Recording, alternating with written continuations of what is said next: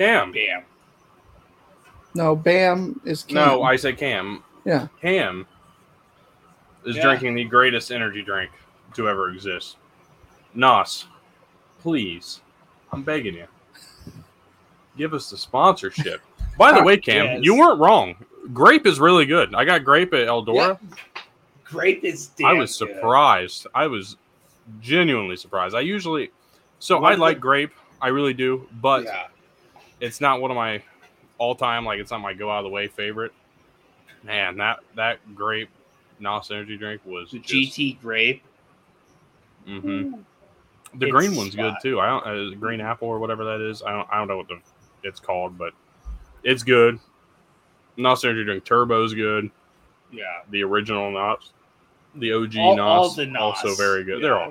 They're all good. If you're not drinking NOS, step up your game. That's all I'm going to say. No. Anyways, you might have needed one the other night with some of the stuff we're going to be talking about. So let's just go ahead and get right into it. This may take a while. We thought it would be shorter. Stick around. Find out. That's a good win. There's a lot of people. It's like Woodstock, except everybody's got their clothes on. Personal foul, 69, offense. He was giving them the business. There's a claim. These people don't give a shit.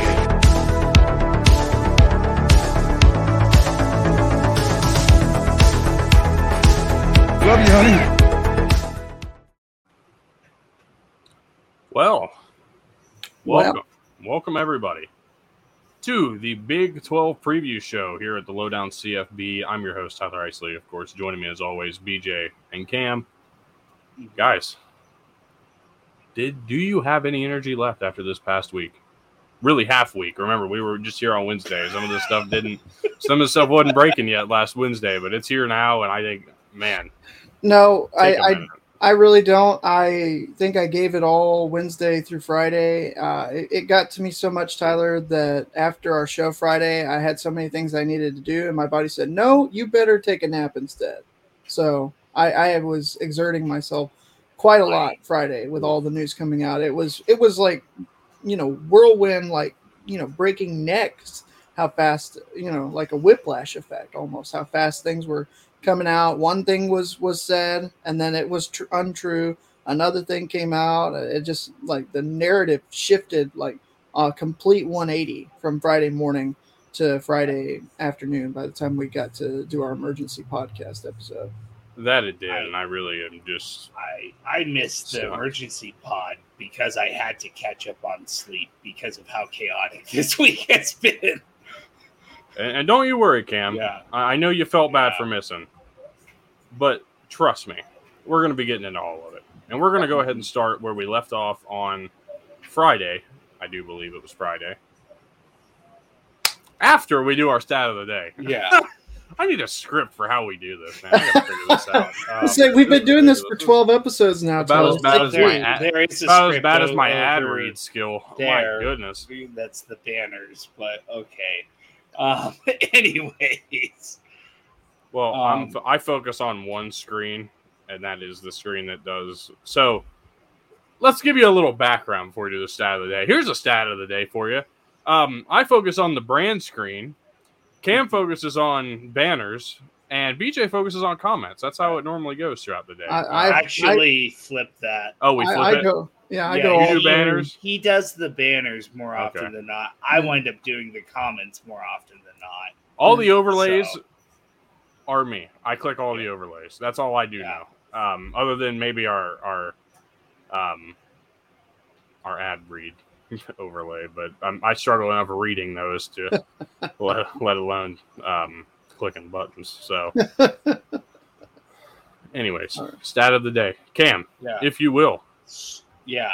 So this stat of the day, presented by our friends at StatHead, where you can find all sorts of great stats for really any sport that your heart desires, through either StatHead itself or through their different reference websites, whether it be baseball, college football, of course, obviously, NFL. I know Tyler and I both use Racing a lot. Like, it's great website. Highly recommend them. Anyway, so I was curious, and after the moves, so this is for the 2024 season and going forward. As of today, I want you guys to play a little guessing game. Oh dear, not one of these again. This one's going to be a throwback one, and I'm going to be a little bit of a jerk here on screen again. Okay. Guess the rough percentage. I have the exact number here. Guess the rough percentage, though, of the FBS teams that are after the 2024 season starts and going forward are going to be in the Big 10 and the Big 12. Hang on. Okay, wait a minute. Rephrase and just say this one more time because I think I might have missed what you're asking. He wants a percentage, I think, of the number, like the percentage of teams out of FBS teams. Yeah, that will consist just in the Big 33 teams after next year. It'll be much more than that, right? Because we're already adding. Kennesaw State is the one that's going to join. I factored all that kind of stuff in. Don't worry. Okay, so it'd be 134 because I think we're at 133 this year talking about rankings. Yeah. Okay. When we discuss our returning production rankings, it goes down to 133, but I don't even know if are Jacksonville State and Sam Houston and all them added into that. Yes. Yeah. Yes. Yeah, I can go back and so out of 130. Are we using 133 or 134? I don't really think I did it based off of 133. I can do it really quickly. No, you're good. You're good. No problem. It's no big deal. So we've got 34 teams between those two conferences currently announced. Actually, it really doesn't change the number. That's fine. So we've got 34 out of 133. Or is it 36? Because it's 18 in both, right? Or no? The grand no, it'll be 16 in the Big 12, right. And it'll be because of two leaving when you add the So it'll be 34 out of 133. So I'm gonna say like 33%. No. Hang on. I'm gonna say 25%. Yeah, I was gonna say I think it's about maybe a quarter, 25%. Yeah, if you go off of 133. It is 25.5%. Pretty good. We were pretty close. Yeah. So a quarter of all FBS teams are going to be in two conferences. And if you go off of the 134, since I did that really quickly, it's still a quarter of the teams. It is 25.3%. Wow. And if you add the 16 to make it 50, that should be about a third. Or actually over a third, probably about 40%. That's crazy. Yeah. For the SEC. That's a either heck of a way. stat.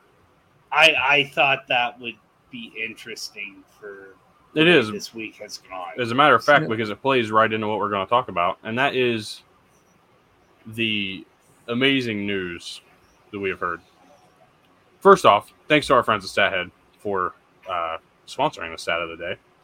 And if you haven't checked it out already, they are ever improving the Immaculate Grid game that you can go and play daily. College football, add that into this game, please. Please, but I do really enjoy it. I've enjoyed the. I like the baseball one. I actually really like the. I like the baseball one. I really like the football one. I've been getting better. So my problem is thinking on the spot of somebody from a team, and I just do it like I try to do it as quickly as possible. Yeah. It First never goes very well. Yeah, my knowledge there is not as good, so I miss a little more. But sometimes you get something good. Like today, I was really impressed. Let me go look at what I had here today for the baseball one because I was really impressed with my answer. It was extremely good. Yet, so. Okay, well, I'm going to give you an answer. Brewers and White Sox, for example.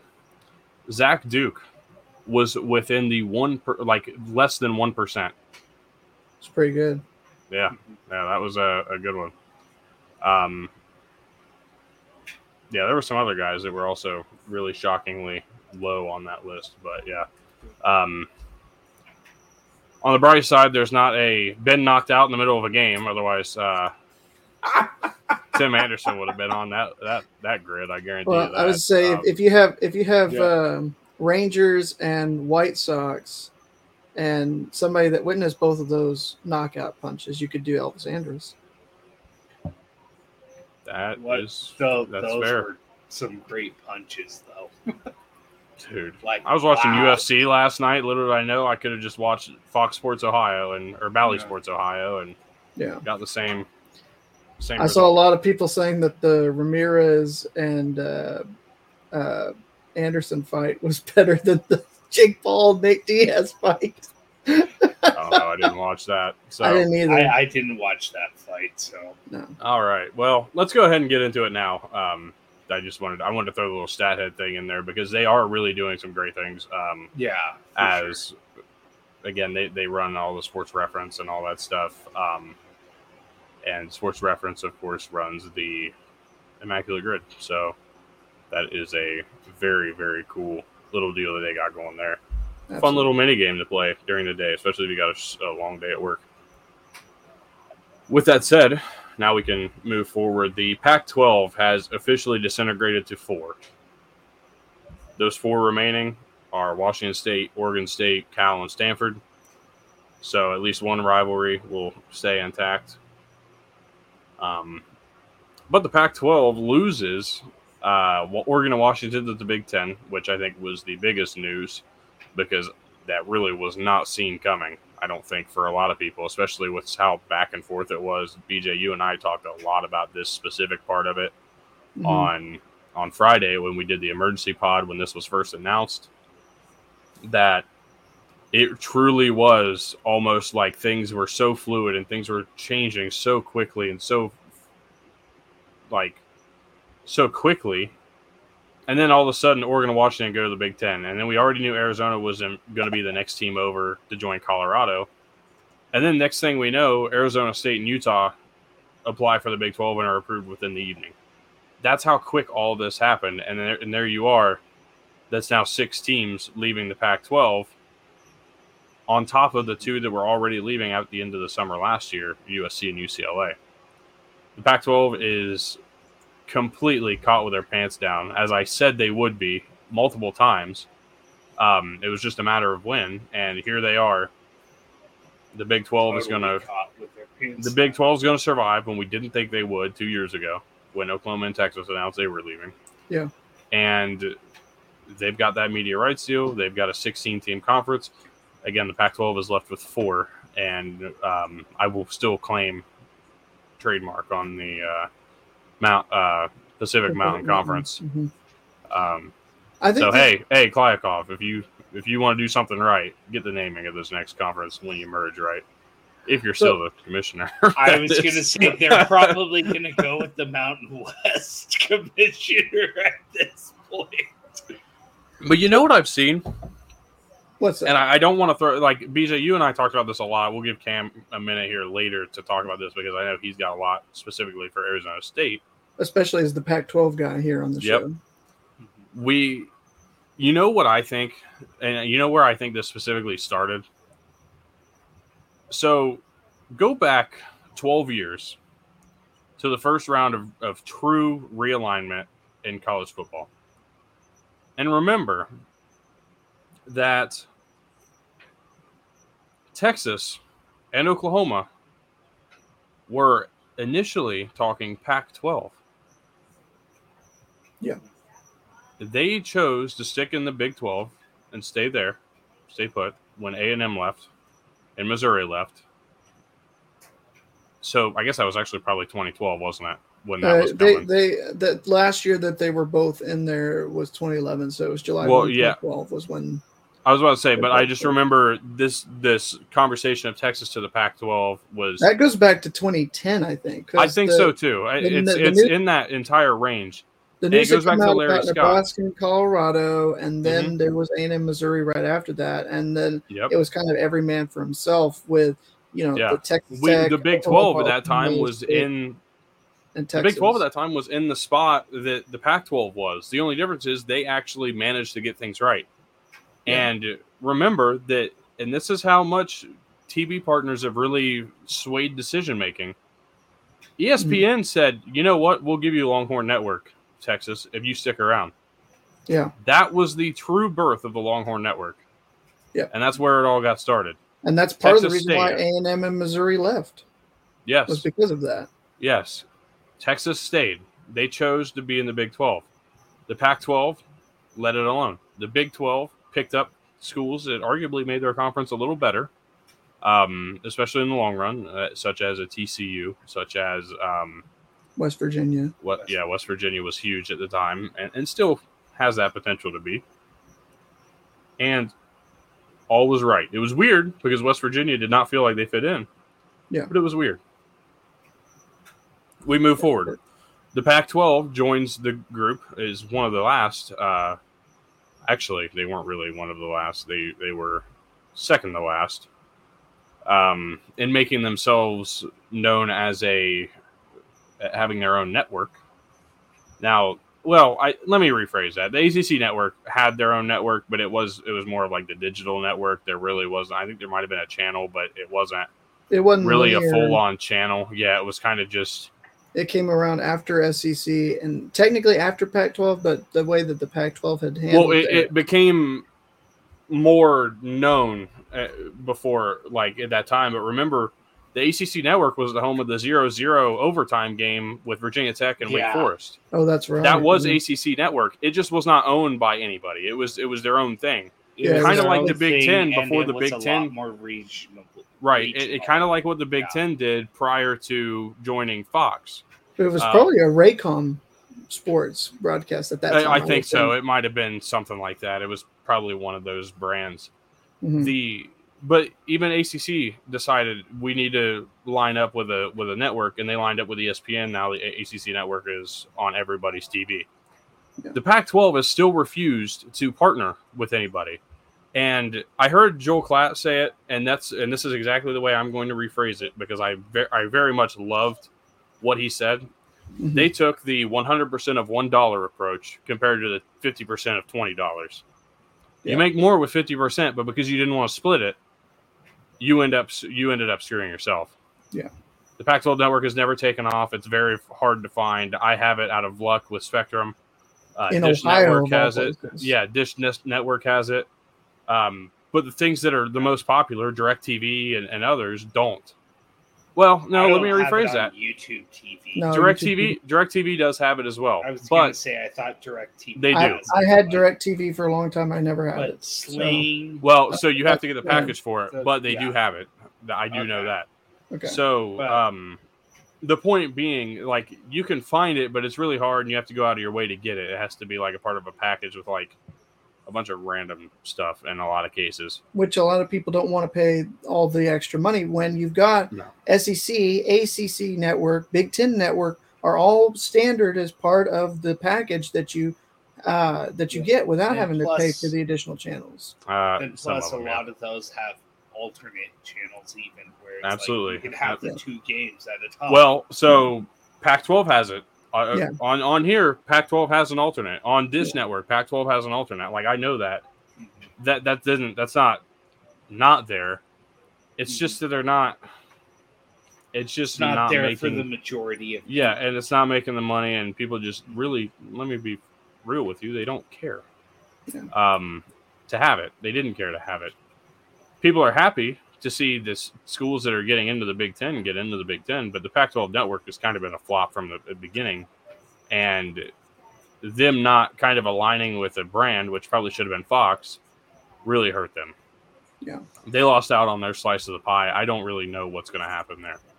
Those are the two things that I've heard that are the biggest, is the lack of being able to get Oklahoma and Texas when they had the chance because they could not, and the TV networks had a play in this, but they couldn't get things figured out themselves, and then they don't even affiliate with a network. They want to keep 100% of the pie to themselves, but the pie they're getting is a personal pecan pie from the gas station, while everybody else is getting a homemade apple pie that's delicious. about 12 inches circumference.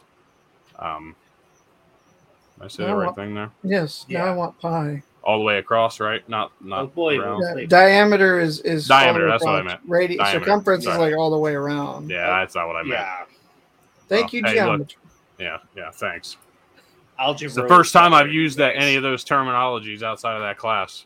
Hey, So my right? math teacher was a liar. But, So I think, when and I'm going to let Cam here have the word here in just a sec. Mhm. I was just going to say, for us, we kind of put on the back burner the Oregon-Washington, decision, because we talked about it last year when we did the emergency podcast about USC, UCLA to the Big Ten at that time. And we talked about who's next, what's going to happen. And we figured that Oregon-Washington would be the next dominoes to fall. That didn't happen. And then Colorado was the first to lead. And then you start hearing about Arizona and the four corner schools, if you will. And so we figured it was going to be them while Oregon and Washington negotiate the... kind of just twiddled their thumbs. Well, and that's what it really looked like until the morning of. I mean, even the morning of, we were reading that everybody was willing to stick around and work together. And one person had quoted it as Arizona, as the Board of Regents and Arizona president were putting on a performance capable of winning an Oscar. Yeah. If they left. Yeah. And they left anyways. And so it's just. Well, and I think we'll play a little game here in a little bit because I've got some quotes. I want to see how much we actually buy the authenticity of it. But I read somewhere that when the Arizona schools showed up for the Pac-12's conference in the morning, and there were two schools that weren't there. It was Oregon, Washington. They were the ones that weren't there. They had already made up their minds, and when that happened, Arizona, Let me tell you Utah something. were already in 2022. George Kliakoff said, end quote, that he was confident that if they put a grain of rights deal in front of them at any time, they would sign it. Every single one of them. They'd get 10 teams to sign it. Well, now you got 4 that are willing to sign. Wow. That probably aren't even willing to sign it anymore. Yeah, no. Cam, what do you think about all this? Yeah. It as somebody who has grown up on the West Coast and closer to the West Coast and has watched way more Pac-12 After Dark than any human being should, or any human being's heart should be able to handle.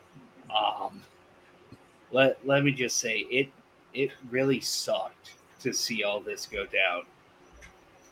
And to recognize that regionality within the sport is totally dead.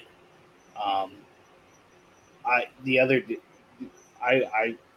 obviously been following this closely as somebody who likes and follows Arizona State. And I think Scott Barnes, athletic director at Oregon State, kind of sums it up very well here. The great history and tradition of this conference has been severely damaged, he told the Oregonian's Nick Daschel. The best interest of the student athletes hasn't been served. Traveling to the Eastern Seaboard multiple times a year is not in the best interest of the student athlete. I'm furious because it puts this university in harm's way and our student athletes in harm's way. There's some damage done that we're going to have to mitigate. He went on to reveal that the Pac-12 was hours away from a deal that was more than what people were expecting. Granted, it was probably the Apple deal. But I saw that was number was a little bit higher than what it was. Yeah. Initially reported to be. It was $25 million. Yeah. I think it's the number that I had read earlier today. But that's per school, by the way. That's not just. But I don't know. That's tough. And then we've got so many people that have reacted to this that we'll be talking about here as the show goes on. But and then he finishes it off with this, and I think this is the powerful truth to it that is very, very, very, very unfortunate. Conference realignment just doesn't make sense anymore. What this enterprise was built on was regionality and rivalries. That is gone. That is leaving the Pac-12. Some of the most special pieces about our model is regionality of competition and rivalries. Those things are now forgotten. And I mean, it sucks. We talked about it on Wednesday, like what's going to happen with the Apple Cup, what's going to happen with the Civil War in this case. Like, you call it that anymore? Yeah. Yeah, I will. It'll always be. Is that legal to call it anymore? It'll always I think they be renamed it, but everybody knows that's what it is. Yeah. Oh. The Civil War, the Platypus Trophy, whatever you want to call it. That is all dead now, potentially, because of money. Yeah. Yeah. I mean, wait, really, is that what this is all about, Tyler? Yeah, I told you what it's all about from the very, very beginning. Show me the money. So, BJ, I believe you have a little.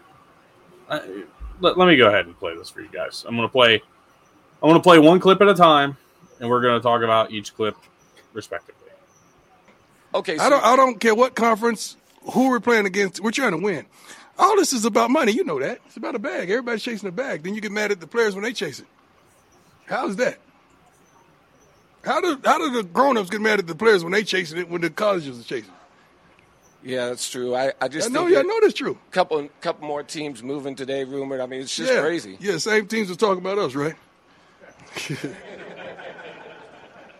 Woo! Oh, Lord, that was good. Now, I'm not going to talk about the next person yet. But you know that this is an authentic quote, and you know that he is very real about it and very straightforward. Everybody knows what this is about. Yeah. He's the only one who's willing to say what it's about. And everybody's mad. But yeah, he's the one that he's not saying, oh, well, we moved because this and that. No, everybody knows what it's all about.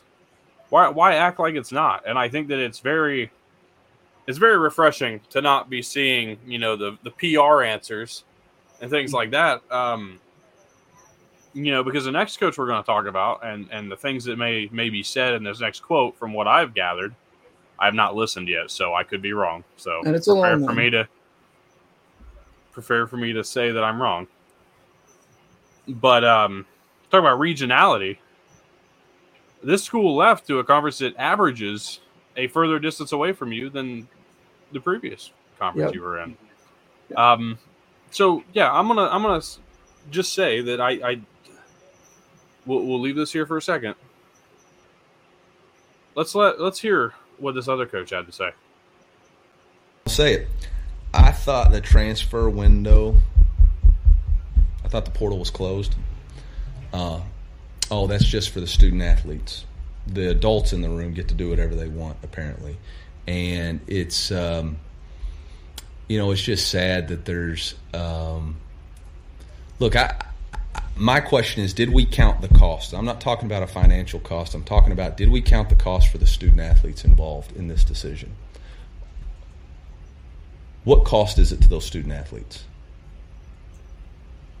We're talking about a football decision. They based off football, but what about softball and baseball who have to travel cross country? Do we ask about the cost to them? Do we know what the number one indicator of symptom or cause of mental health is?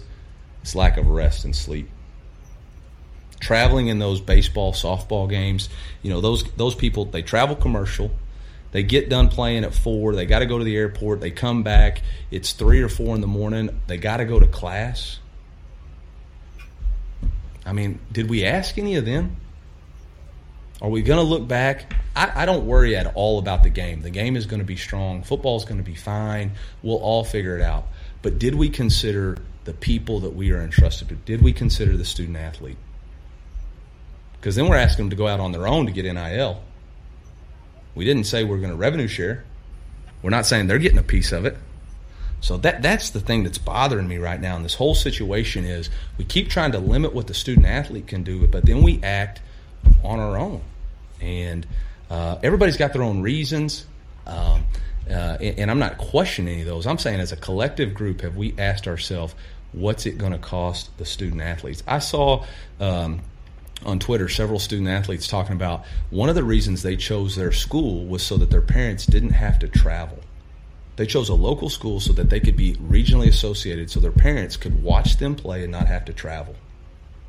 Did we ask them if they wanted to travel from the East Coast to the West Coast? Man, I love the game, but every game that I coach, I look up in the stands and find my family. I make sure they can play. I make sure they can be there because that's what I'm doing this for. And you're talking about volleyball, baseball, softball, track.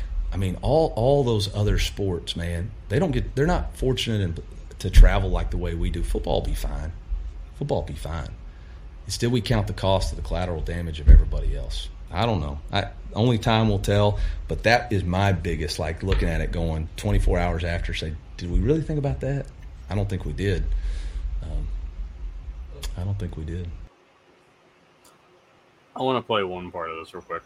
Okay, I'm going to replay this for just a second, and I'm going to stop it when I'm... All right, I'm going to say it. I thought the transfer window... I thought the portal was closed. That's just for the student athletes. The adults in the room get to do whatever they want, apparently. So, Mr. Elijah Drinkwitz, let's ask you a question. The adults get to do whatever they want. I thought the transfer portal was closed. Says the guy who's been to 6 different schools since the beginning of 2010 and has not been to any of them for more than 3 years, except for the start of this year will mark his 4th year for the first time in his entire coaching career at any school outside of the high school ranks. Yeah. Interesting. Coach part of that is got to be because of the COVID. You got a head coach gig at App State and left after 1 year. Dumb on Missouri's part, but you left after 1 year as a head coach. And you're talking about, I thought the transfer portal was closed. I thought this, I thought that. Shut the hell up, dude. You do not have the right to sit here and advocate for student athletes that you haven't even stayed for, other than here for the first time for more than 3 years. This is the first time you will see a class through from freshman to senior year in college, ever. Now, it's one thing if it's Nick Saban, right? It's one thing if it's Kirby Smart, who's been there for about 5 years and stuck his time out at Alabama. It's one thing if it's Jim Harbaugh. It's one thing if it's, not Lincoln Riley. Even Mac Brown. Mac Brown spent the majority of his career at 2 different schools, UNC and Texas. Yeah. That's different. But when you're talking about a man who has not been and stayed at any school for more than 3 years until now, you went to App State and were like, yeah, I'm going to be here for a while. Don't worry. After leaving NC State after 2 years, as an offensive coordinator, which was arguably your best job to that point, you go to App State, you go out to Boone, have a really, really good 2019 season. Mm-hmm. And after saying, yeah, I look forward to being here for a while, I look forward to sticking it out here, you leave after 1 year. And you're going to worry about, and you're going to have the audacity in my mind to say, well, I guess the adults can do whatever they want. Well, clearly you thought so when you did it, so why does it matter? Now, I will say, that's not to say he doesn't make good points, but I just think it's extremely ironic and extremely hypocritical to act like he has not done the same throughout his entire career. He's never been anywhere for the entirety of one's college career. So I'm not gonna further dignify any of that. Tyler clearly was reading my thoughts in my show. Was I? Yeah, I was. I was just saying most of the so same pissed thing. when I read that. Yeah. I mean, you can't act like you really care that much when you didn't even care that you were there. I get it. Bigger things come along and you can do what you want. That's the very greatest thing about living in the country we live in. We get to do what we want and say what we want and live how we want. And as long as it's not hurting anybody else, we don't have to worry about getting in trouble for it. Yeah. Great. But that does not excuse you from the rules of hypocrisy and the rules of stupid. When you sit here and act like it's this big disservice, when once again you made it very clear you were in App State for the long haul, unless something probably much bigger than Missouri came along. Yeah. But your first Power 5 offer came along year one, and you up and left. And it was Missouri.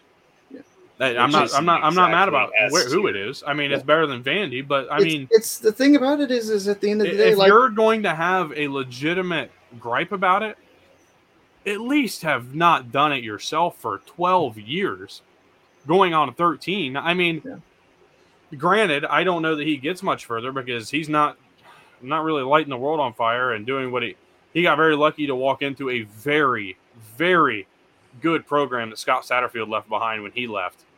Yeah. And got extremely fortunate to be where he was at the time that he was, just down the road in Raleigh.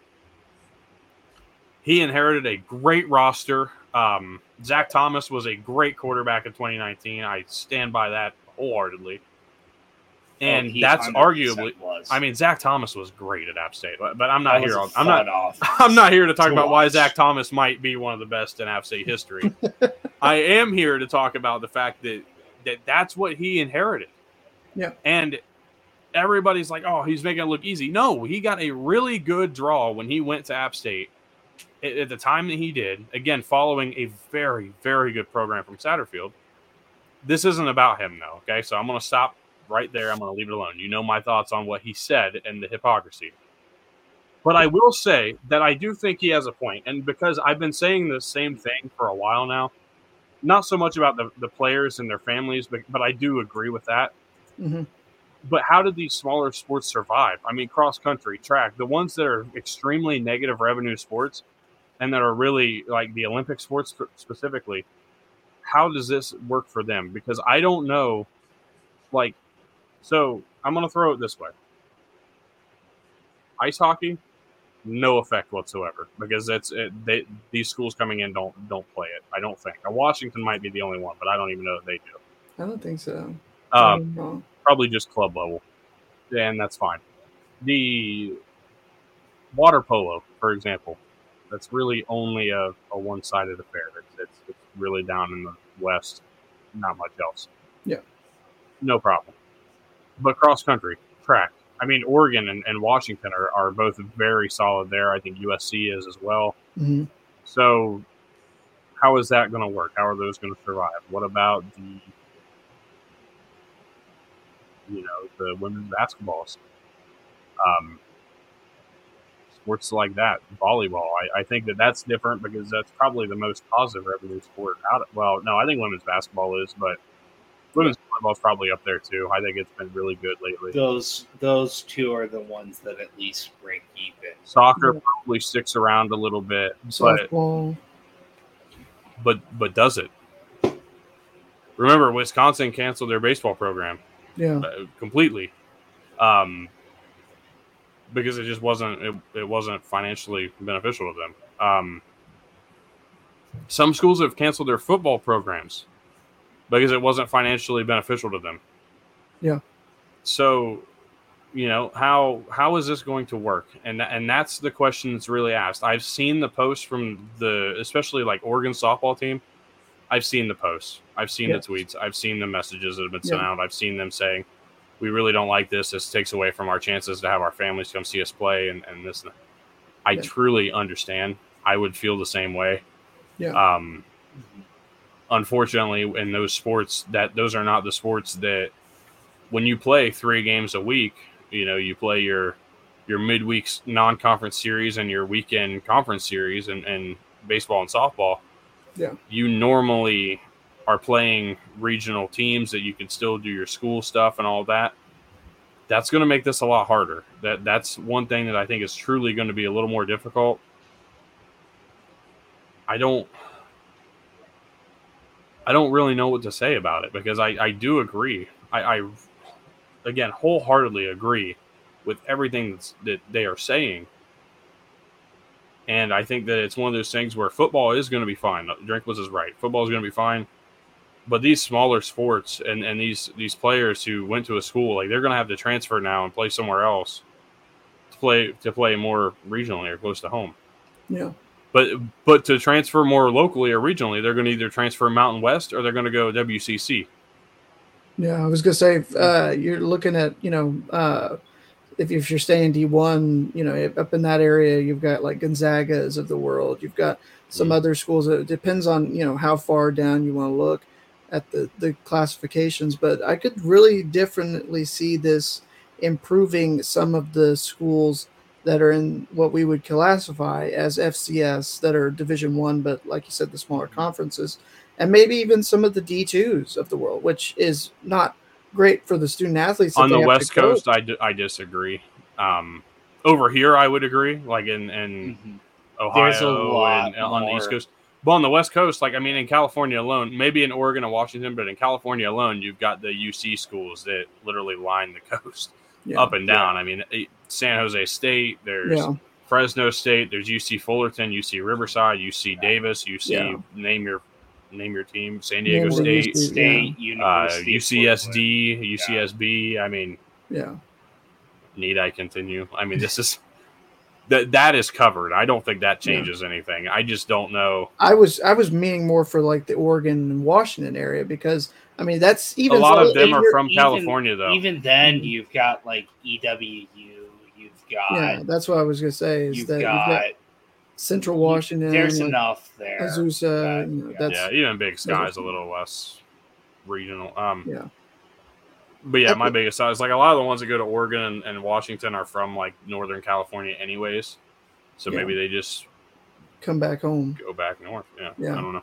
So I think, and I was gonna say for me, what we said about at the beginning before the comments that we played from Eli Drinkwitz were made, you're right on the money. This is a Missouri program that in a sense essentially transferred from the Big 12 where they were playing more local regional games against Kansas States of the world, Oklahoma and Oklahoma State. Now their closest conference opponent is not even in the same division as them. It's Arkansas. They have added to their travel. Can we talk about how bad they botched that? Oh yeah, the divisional alignment. Missouri in the West or in the East they are the furthest team west other than A&M. What they should have done was move somebody from the West to the East, like either Alabama or Auburn. But they didn't want to split that up. No, which is dumb because they split up. Never mind. I was to say, if they moved Alabama and Auburn to the East, then you'd have Alabama, Auburn still in the same division. Alabama, Tennessee would be, in the same division as well. And Auburn Vandy could have kept to the West. Yeah, you could move Vandy to the West, and you could have Alabama, LSU as your cross-flex game or something. Like they completely bungled it all up. I don't know why. I'm hoping that with I don't know. I just think that the average is funny because the average is definitely a lot less. Now I do know that they both had some traveling moments in either conference, but I don't know. It's just it's funny to me. Do we want to do real quick? Do we want to play? Do we buy the line? Yeah. Okay. So I'm reading this article. This is talking about from some of the schools that have departed to the Big 12 or the Big 10. And I'm going to give you who said it and what they said. And basically the question is, do you buy the line? So this is the University of Washington president, Anamari Koss, said that the program's departure from the Pac-12 to the Big 10 alongside Oregon was, quote, not just about dollars and cents, but rooted in myriad factors, one being that the proposed TV rights deal between the Pac-12 and Apple did not provide the long-term stability the school was seeking. I think that's a pretty... I do buy that. Yeah, I think that. Look, they're not beating around the bush. They're not saying it's not about money. They're saying that it's money along with stability. Yeah, and the Apple TV deal does not give stability. So I 100% buy that. I think that's very reasonable. Started off with an easy one because she also went on to say this was about national visibility for our players, being on linear TV so they can be seen, so they could have national exposure. It was about stability. So streaming's not the option. I love the shot of Apple TV, by the way. So streaming's not the option. That's how about that? Really? Anyways, continue. All right, next one up. This is Arizona State President Michael Crow. Cam, I know you're very familiar with him. And so this one may be a little bit more in terms of do we buy it or not, that we might have a little bit more of a question here. So talking about ASU was heavily interested in the Apple deal, according to Crow, which would have allowed for instant digitization of ASU football, men's and women's basketball games, and could also have enhanced the viewing experience as well as the athletes' ability to use game tape for their own purposes. Crow said, there was some risk, but huge opportunity. Some of the schools were committed to that, but it created this another destabilizing moment of sort of tradition versus this modern thing. So Wait, a lot of back and forth. So you're telling me that instead of shut up, Siri, get out of here. So you're telling me that instead of being on TV where people couldn't choose, they'd be on a streaming service where people could choose not to watch their football games. That got it. That's dang. They really wanted to be somewhere where people had a choice. That's insane. Okay, but in all seriousness, do we buy that Crow was heavily interested in the Apple deal? I guess is the question on this one. So actually, I was going to say, the two Arizona schools were super interested in trying to save the remaining bit well, of I get that they were interested in trying to save the Pac-12, but do we buy that they're interested in this Apple deal specifically is the question. No, actually, hang on. I will say, to an extent, I do. And the reason I do is I don't know that they were interested in the number, and I don't know that they were interested if Oregon and Washington didn't go. But the question was, are they just overall interested? And the answer is yes. You're interested in anything that involves money and revenue share. The thing that I think they were also interested in was truthfully about the game tape and making sure that players had access to their stuff. Mm-hmm. I'm not saying they have a highlight tape on Apple TV that you could go pick out and watch. But I do think that they would definitely be interested in having that somewhere where you could find it. So, say I'm sure that the Lowdown CFB would have a subscription to be able to watch some of the games that have gone on and be able to see who's doing what and what happened in certain games. I guarantee that would be something that we would be interested in as a group. Yeah. And so it's not something that I think is far-fetched, but I don't think it's full truth. I don't think it's full, smoke, blowing smoke. I think it's somewhere in the middle, but I lean more towards buying that than I do selling it. Yeah, I'm with Tyler as well, because that was another thought that I had, because you hear about so many people wanting that instant game tape type of a thing, and that is ultimately the most efficient way to get as long as they're not watching Jamarcus Russell's film, I think they'll be all right. Yeah. And something I will say is the two Arizona schools have always tried to be more on the cutting edge with that kind of technology. And so it kind of fits the mold of the two programs. Okay, last but not least, this is again Arizona State President Michael Crow talking about, he's the one that said that when he showed up for the meeting between the Pac-12 presidents at 7 a.m. Pacific time Friday morning, the two schools were absent from the call talking about Oregon and Washington. He then says, basically, you might know there then that the conference is no longer viable. We were interested on finding a way to connect to more people, but we have to be in a viable conference in order to do that. Do we buy that? Because I think that they were looking at their own way out before they knew Oregon and Washington weren't showing up for the Pac-12 meeting. No, I 100% buy that too. And again, I was going to say there's no projecting. There's no this is their fault. That we weren't doing anything like that. Everybody knows they were looking, and they're not denying that they were exploring elsewhere. But you have to, and they can be all in on the Pac-12 with that backup plan, because if you're caught, again, like the Pac-12 was, without any backup plan, you fall apart. So they needed to make sure that they got somewhere where they were in the right place. The Big 12 just so happened to be the place that made sense. And so I think they were in talks with Brett Yormark, and the entirety of the Big 12 trying to get something set up, or basically along the lines of, we will bring in your request to join our conference. We will discuss it. We will have a vote on it. I think all of that's legit. I really do. I'm not gonna say I don't buy what he's saying, because I do think that the ultimate goal was to keep the Pac-12 alive. But you can only do so much, and you still have to be looking out for yourself. Because clearly, when Oregon and Washington show up, the knife was already in your back. So that was kind of where you had to turn around and, pull it out and start working on it for yourself, rather than focusing on what everybody else is going to do. Because clearly, it wasn't happening. So I think they were smart to have the backup plan ready. I think that, again, a lot of truth to what was said, a lot of legitimacy, but it very well could have also been that they were just more interested in something different. Yeah. I can't remember if it was Crow, Robbins, or Randall, the three university presidents of ASU, U of A, and Utah.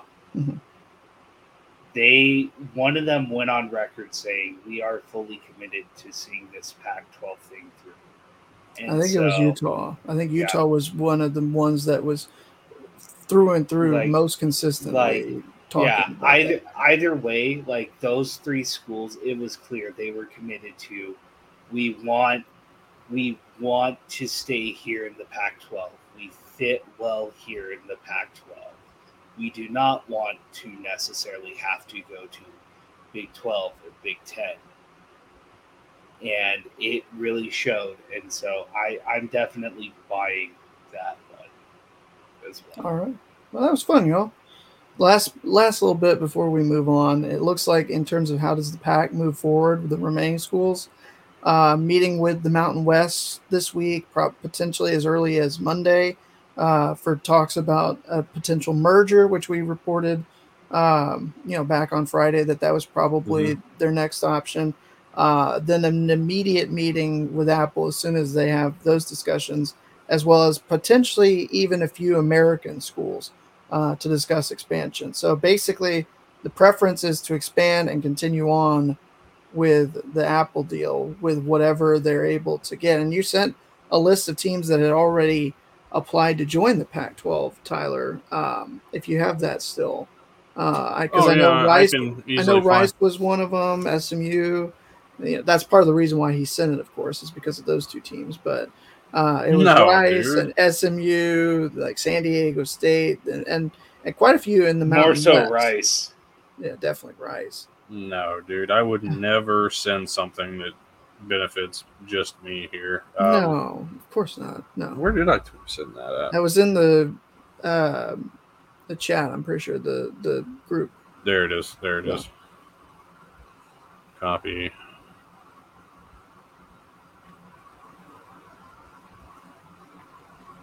Paste.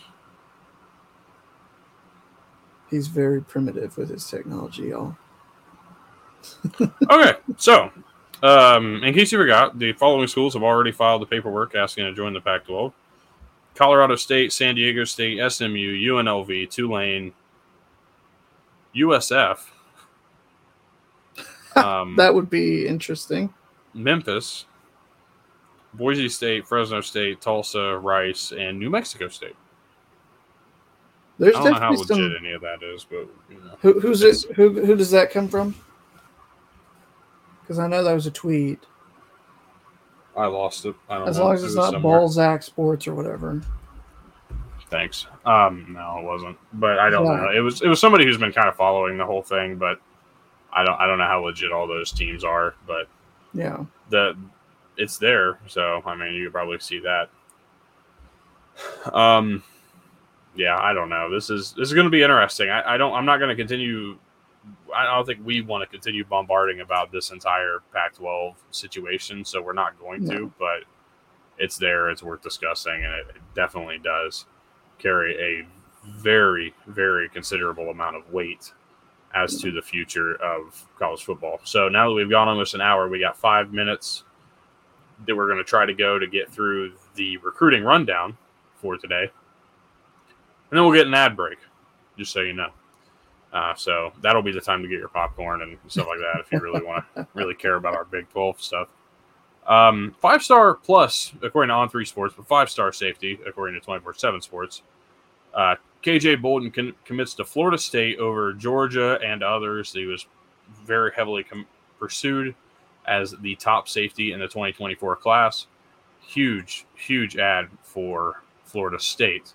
Yeah, this is the second 5-star I think they've gotten here in like the past week or two. They've been really getting some good targets. Yes. They've hit the recruiting trail hard. Mike Norvell's doing a great job. Yes. But that's not it. That's not the only guy we're going to talk about today in terms of doing a great job. I got more for a different guy later. 5-star running back Nate Frazier commits to Georgia. He's a running back over at Mater Dei in California. Mm-hmm. I don't know that I'm surprised, but it definitely is a good guy to get if you're Georgia. I was to say Georgia has always done so much with even lesser than 5-star running backs. Now that they're getting these 5-star running backs, I mean, it's just watch out. I'm not going to say his career is going to be great. I'm not trying to say his career is not going to be great. I'm just saying stars only matter when you fulfill apply yourself. Yeah. And a bit of a surprise, 4-star wide receiver Gatlin Blair commits to Boise State over Michigan and Oregon. You figured one of those two schools would have definitely got him. There were a lot of look at both Michigan and Oregon. Especially because he's closer to Oregon, right? Yes, but shocks them all. It goes to Boise State. Wow. Hey, that's good for them, honestly. Yeah, sure that's a huge, a big pickup for Boise State. It's actually their highest rated recruit ever. Yeah, so what number? That's a big get. 35 overall, 9th ranked receiver across the country, if I'm not mistaken. Something. I mean, he's a very good player, very solid. Andy Avalos has been doing a quiet, really good job over there in Boise. Yes, absolutely. I think Boise State's going to get back to that level as long as Avalos stays. They very well could find themselves back at the level they were in the late 2000s, early 2010s. And then the guy I really want to talk about, but I really want to talk about the coach who pulled this off. That's 4-star athlete Jalewis Solomon, and the reason he is an athlete is because he plays both corner and wide receiver in high school currently. Mm-hmm. He commits to Auburn over South Carolina and Florida State. Now, I'm actually going to talk about two people here, two coaches, because I think this is big. One, people are not talking enough about the amount of conversations that Shane Beamer is putting South Carolina in recruiting. Yeah. They're not talking enough about it. I'm not trying to say this to be that guy. I know where my allegiances lie on Saturdays. You see them behind me. I'm not trying to act like they don't.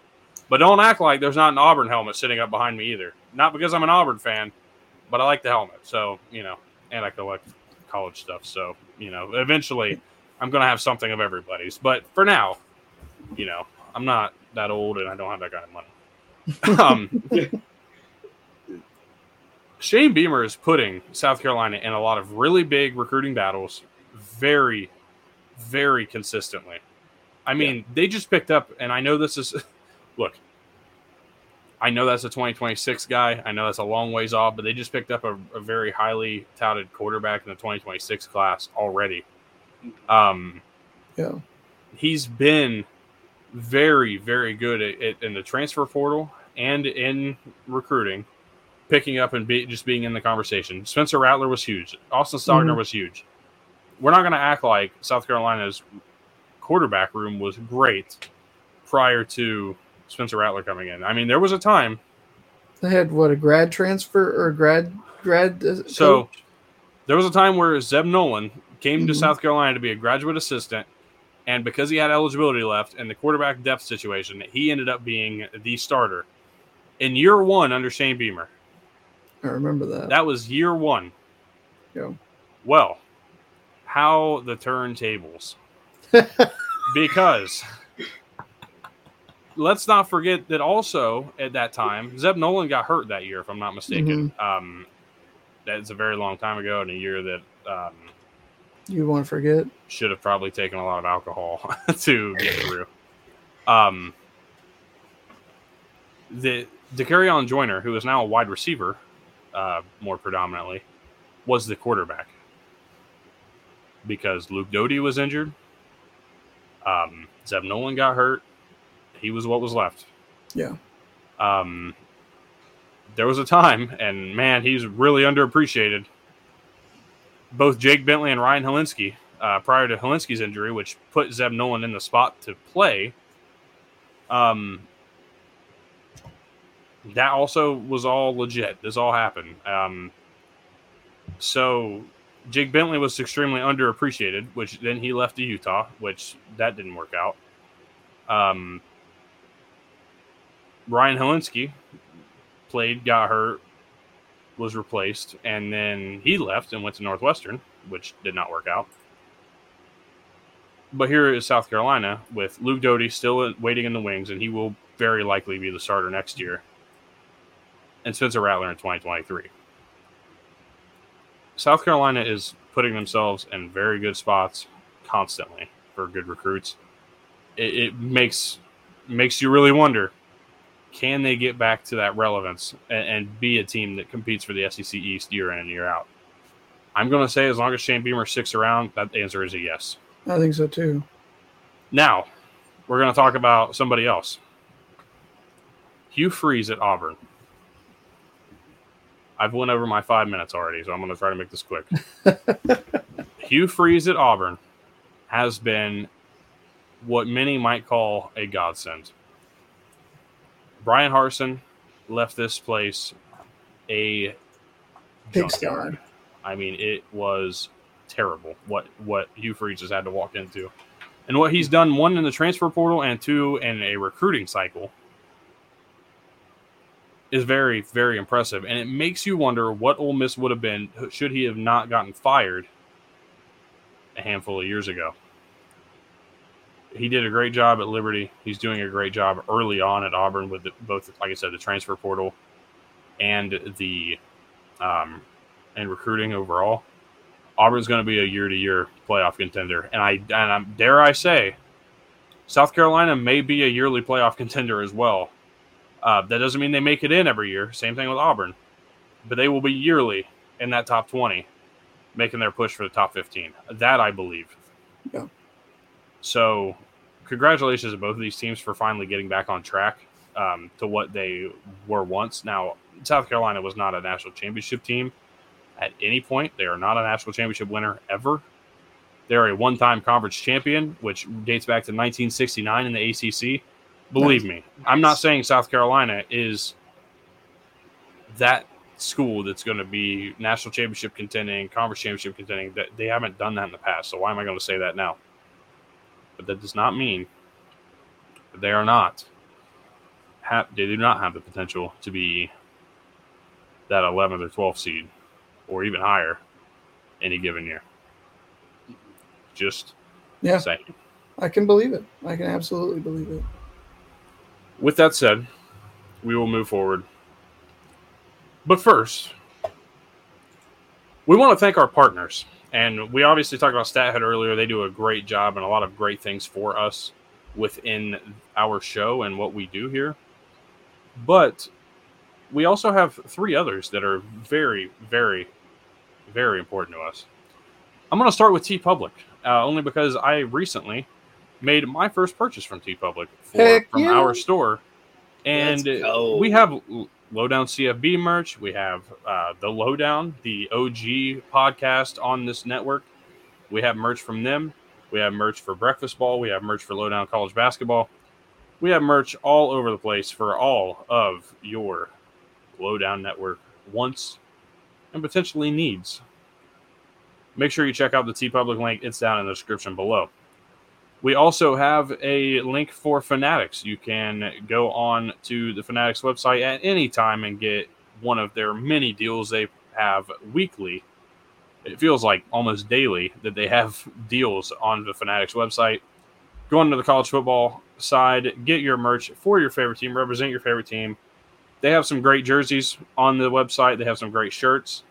And even things like phone cases, amongst other stuff. I had a phone case that I got from Fanatics a couple years ago that no longer works for the phone I got now. So just cool stuff over there.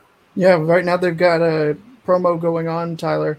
You can get free shipping in the U.S. only for 24 hours on orders over $24. You can use the promo code 24SHIP. That's 24SHIP. Again, that may not help you if you're listening back to our podcast on our different platforms here on a Monday. But if you're watching live, that's what we always say. You know where to get it. Our 2 live viewers. Hey, we were up to 6 earlier. We were doing good. Anyways, my favorite one of these links happens to be the SeatGeek link you can find down below. Click the link in SeatGeek, create an account, and you will get $20 off of your first purchase. Now, I know that doesn't seem like that much, but $20 off is actually huge. Can pay a big dent into some of the service fees you may encounter when you buy tickets. But it could also just help you out if you don't have many service fees. It could maybe take a little bit off that order itself. Help you save, put it into a hotel, put it into your gas fund. I mean, You never know. SeatGeek is the best place to get all of your sporting event tickets. Concerts. Taylor Swift concert tickets. Oh, I mean, man. I know those things are expensive, but SeatGeek has you covered. So make sure you check them out with our link in the description. Remember, you get $20 off with that link on your first purchase. And the promo code, The Lowdown. Absolutely. Much better. And I didn't have a script. Yes, that was much better. And I didn't even know you were a Swiftie, Tyler. That was the first concert. Hey, look, dude, I had to... well, she was in Cincinnati a few weeks ago. And I remember seeing that. I'm not going to lie. Look, I'm not a fan. I don't listen to a lot of different types of... Well, I listen to different types of music, but I kind of have my own artists and stuff that I go to. Not a lot of female artists in my playlist. Not a bad thing. Just the way it is. Oof. Okay. Wow. No, it's not a dig. It's not a dig. It's not a dig. Before I get canceled, it's not a dig. It is simply just I prefer different music, and I don't know that other than Paramore and Evanescence that there's too many. Joan Jett, I mean, she's good. Stevie Nicks. I know you love a lot of classic rock. So. I like some Fleetwood Mac, I like all that stuff. So, it's not that I have some Taylor Swift in my playlist. Yeah. Now I didn't put it in there for me. I was about to say you wouldn't even put it in there. I was going to say, did you have a certain someone? No, she didn't. She didn't influence it. It was okay. So, you ever take a road trip with somebody? Yes. Okay. You ever take a road trip with somebody and you're like, maybe I should throw some music that they would like too in this. That way, it's not just my stuff. And I don't want to bore her with podcasts all the time. Because, believe me, I bore myself with podcasts every once in a while. Not this one. No, not this one. But I do listen to a lot of podcasts, so I definitely can understand getting tired of constant talking. Yeah. So I put some music in there that I thought she would like, and it involved... not Lizzo. That's going to piss me off. That's not the name I was looking for. Dua Lipa. Is that her name? Is that what you call her? I don't know. I only know one of her songs. I don't even know what that means, by the way, but that's what I know. I put some Taylor Swift in there, some Lainey Wilson. Oh, yeah. Why do you say it like that? I know who Lainey Wilson is. That's all I mean. I like Lainey Wilson. Okay, whatever. So, yeah, I put up a playlist for... Not a playlist. I just added it into my rotation of liked songs that has 2,000 liked songs on it. And man, Cam, he's slacking. I've got a playlist with 10,000 songs or something. Yeah. Well, guess who didn't ask you, buddy? I kind of have. To be honest, I didn't ever start throwing my like songs playlist together until probably about 4 or 5 years ago. And I don't listen to new music too often. And when I do, it's just artists I really like. So until I come across new stuff, I kind of don't throw it in there. So it is what it is. It's not that big a deal. I'm not gonna. One of these days we'll do. This isn't a lowdown music podcast. I was just about to say we need to do a lowdown music podcast one of these days. I don't think so. I'm gonna refrain and pass on that one. Well, I don't like a lot of the songs that I like, so I'm only at 1,800. But I don't like a lot of the songs that I like. Wow, what a earth-shattering quote! Yeah, what was that? Kind of. Well, you know how on, like, for instance, I use Spotify, you can like the song or something like that. Yeah. I don't necessarily like it and throw it on. Oh, I just add it to a playlist. I don't like it. But let's see. So I like songs, and if they're not in my like songs, they're not in that. Like, I just click that rotation and it goes around. I don't like songs. I like to listen to them, and if I like to listen to them, I'll add it to the playlist, and that's what I listen to. Fair enough. Anyways, now that we're done talking about music, that was your 5-minute segment on music. Though. Anyways, I don't know how much. I know my playlist got us through a 31-hour trip from California here to Ohio about 4 years ago. So not very bad. Nice.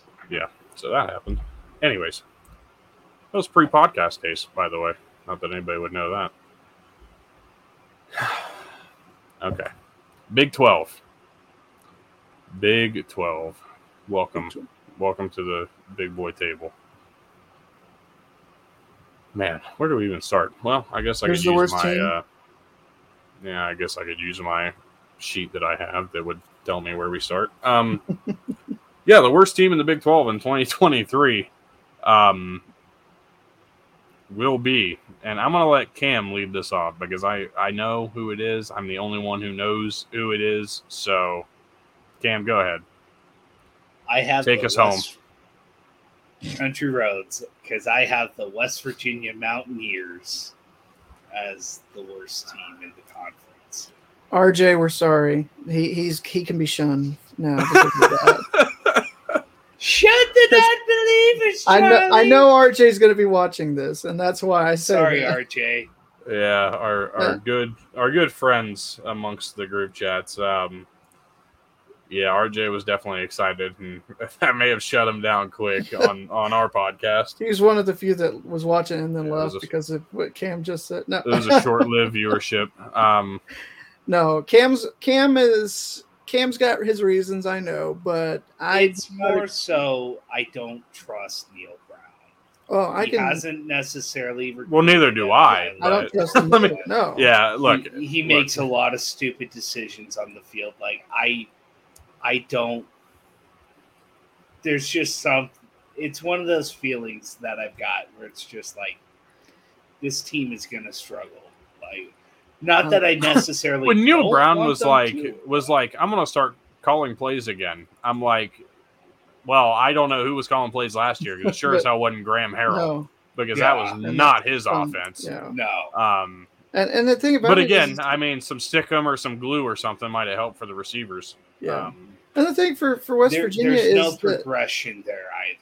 Yeah, even as shaky at times that Neil Brown has been, he still did something last year that Dana never did. He beat Oklahoma and Oklahoma State in the same year. That was something Dana didn't do while he was at West Virginia. So anyway, my team that I have coming in last place, the worst team in the Big 12 in 2023, is not West Virginia, but a school that is pretty close to them. That's going to be the Cincinnati Bearcats, the team that was in the playoff just a couple years ago. They are going to be the worst team in the Big 12 this year. Oh, boy. Well, we do agree. No. I know what I have them ranked, but I'm actually going to say something different. One, because I might actually believe it. So something I've been overlooking, and this only changes them one spot, and it flips them with the team I have in 13th. The thing I've been overlooking is who might be the quarterback at Cincinnati this year. And a Scott Satterfield system, this is kind of important. Mm-hmm. Emory Jones or Evan Prater might actually be pretty good. I'm going to go Houston. Okay. But I had them in this. I just flipped them just now to use a different answer. But at the same time, I actually think I might have overlooked that. So I'm gonna say Houston as the worst team in the Big 12 in 2023. Can I make an addendum that depending on what happens with the little degenerate that's our gambling friend up at ISU, Hunter Deckers, that they could be in this spot because of how bad that could end up being? I don't think they will be, but they might be down there.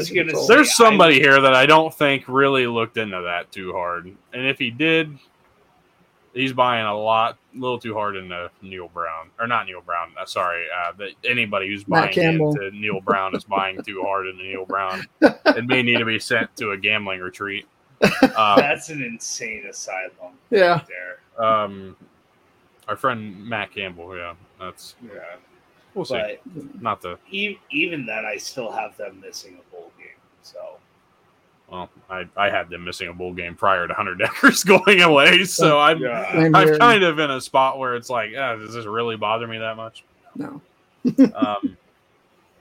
All right, well, this will be fun. Yes, it will be. This is going to be a very fun topic because I feel like once again I'm gonna allow somebody to go first who doesn't always get the opportunity. Oh God, Cam, if you would like. Could you tell us who the player of the year will be in the Big 12 in 2023? This is easy then. Xavier Worthy of Texas. I mean, what? What do you mean easy? Dude, you're going to say it's easy and then pick the wrong guy from the right school. Oh, my God. Oh, man. Oh, okay, go ahead. I got to hear this now. I'm all in. So, Xavier Worthy is perfect for this Texas offense. He's going to put up ridiculous video game-like numbers. He was on pace for that before he got hurt last year. And so I just think that I also think that people are starting to get fatigued of quarterbacks being the end-all be-all with some of these awards. And so I think that Xavier Worthy is the type of player who can dethrone the almighty quarterback in the Big 12. All right. Okay. Well, so, oh man, so I could see the logic. I really don't. Yeah, I'm not trying to say you're wrong. I can't. When you said this is easy, I was like, okay, well, he's gonna get this out of the way. Yeah. And then you go, which is fine, but let's not forget A.D. Mitchell, Isaiah Nair, returning from injury, Xavier Worthy. Damn, who's the tight end they have coming in this year? Crud. Yeah, hold on. I'll see if I can find it. Allow me to find this real quick. Is it Sanders? Jatavian Sanders? Yeah, Jatavian Sanders. Like, I just...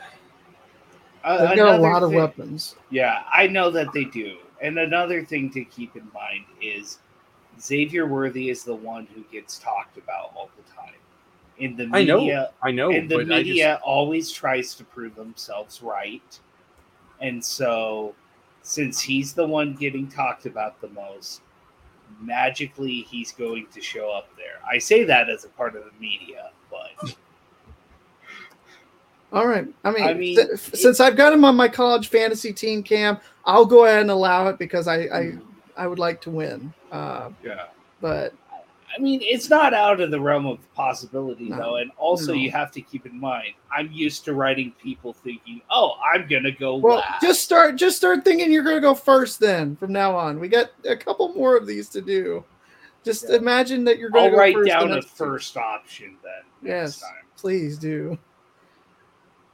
Tyler, do you want to go ahead and take who Cam should have taken?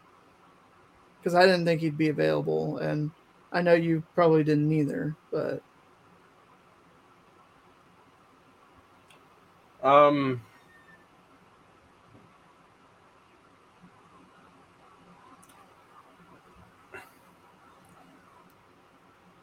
Mr. Thumbnail Maker?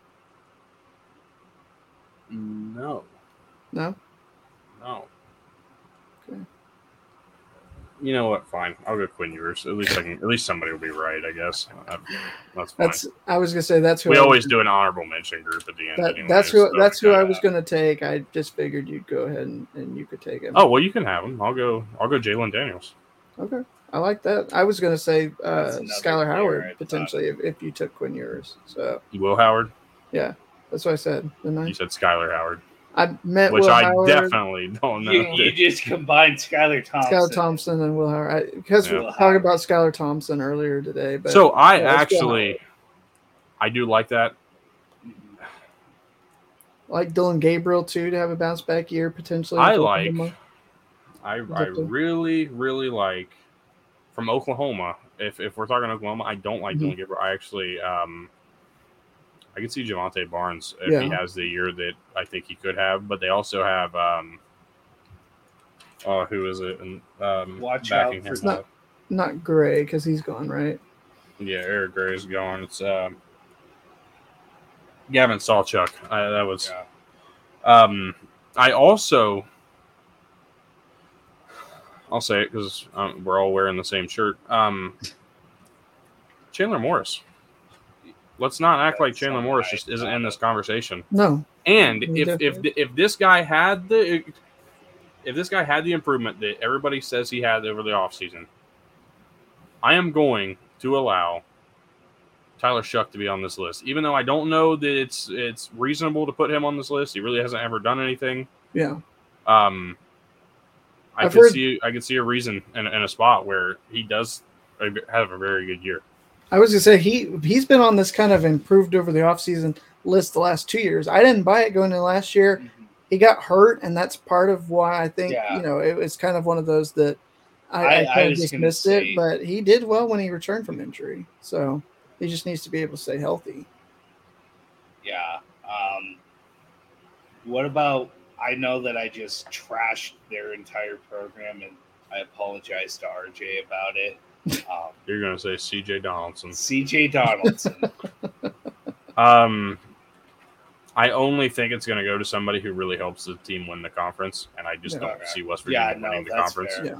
Like that's the so I'm throwing options out for reasons why teams may win a conference, and that's kind of where it's going to come from, or a reason why maybe a dark horse fits into this conference championship.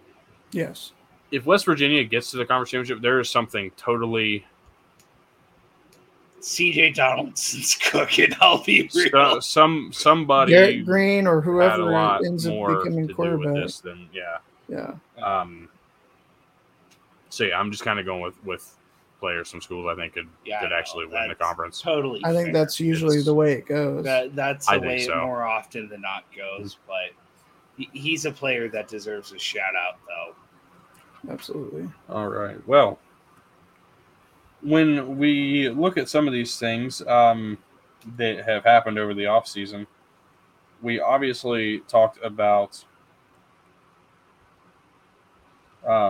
coordinator changes, for example. I'm only going to bring up a couple. So TCU loses Garrett Riley. Yeah. But they bring in Kendall Briles and A.J. Ricker to replace him. I think this is actually a really good ad. TCU may not really miss too much of a beat. Now, I'm not saying I have them between 8 and 10 wins. I have them like 8-4, 9-3, truthfully, with a height of 10-2. Yes. But their schedule is a little tougher than last year as well. Most definitely. I mean, it lines up where you could see TCU start potentially like 7-0, and then those last 5, you could see them winning 2 or 3 of them. You could see them winning, 3 or 4 of them, or they could potentially, they could lose 3 or 4 of them. Like it really is. It's going to hinge on that last, like from mid-October to the end of the season, how their season goes based on that, really. Yeah. Like I think I have them. There's literally 2 games that when I was doing this, flipped back. I think I have them at 9-3, and I know. But hey, look, I'm not going to back off of this train now. We're in August at this point. I have them losing to SMU, and I have them losing to Kansas State and Texas Tech, but beating Texas. That's my one loss for Texas in the regular season.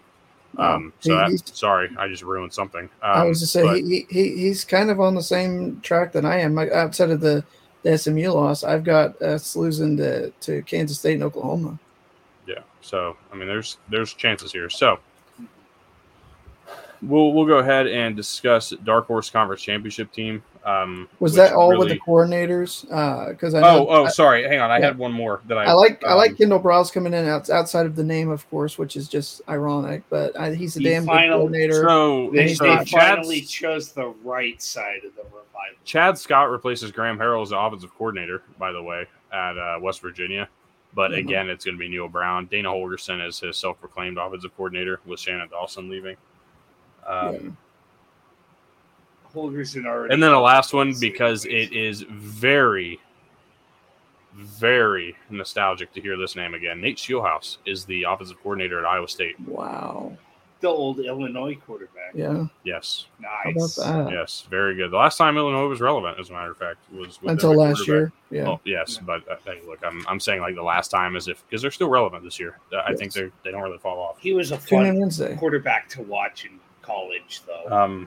But yeah, that was pretty much all there. Recruiting classes are all top 75 classes, which is not bad. Cincinnati's the bottom recruiting class, and Texas was third last year. Not bad. And then we'll go into Dark Horse Conference Championship predictions. Now, I am going to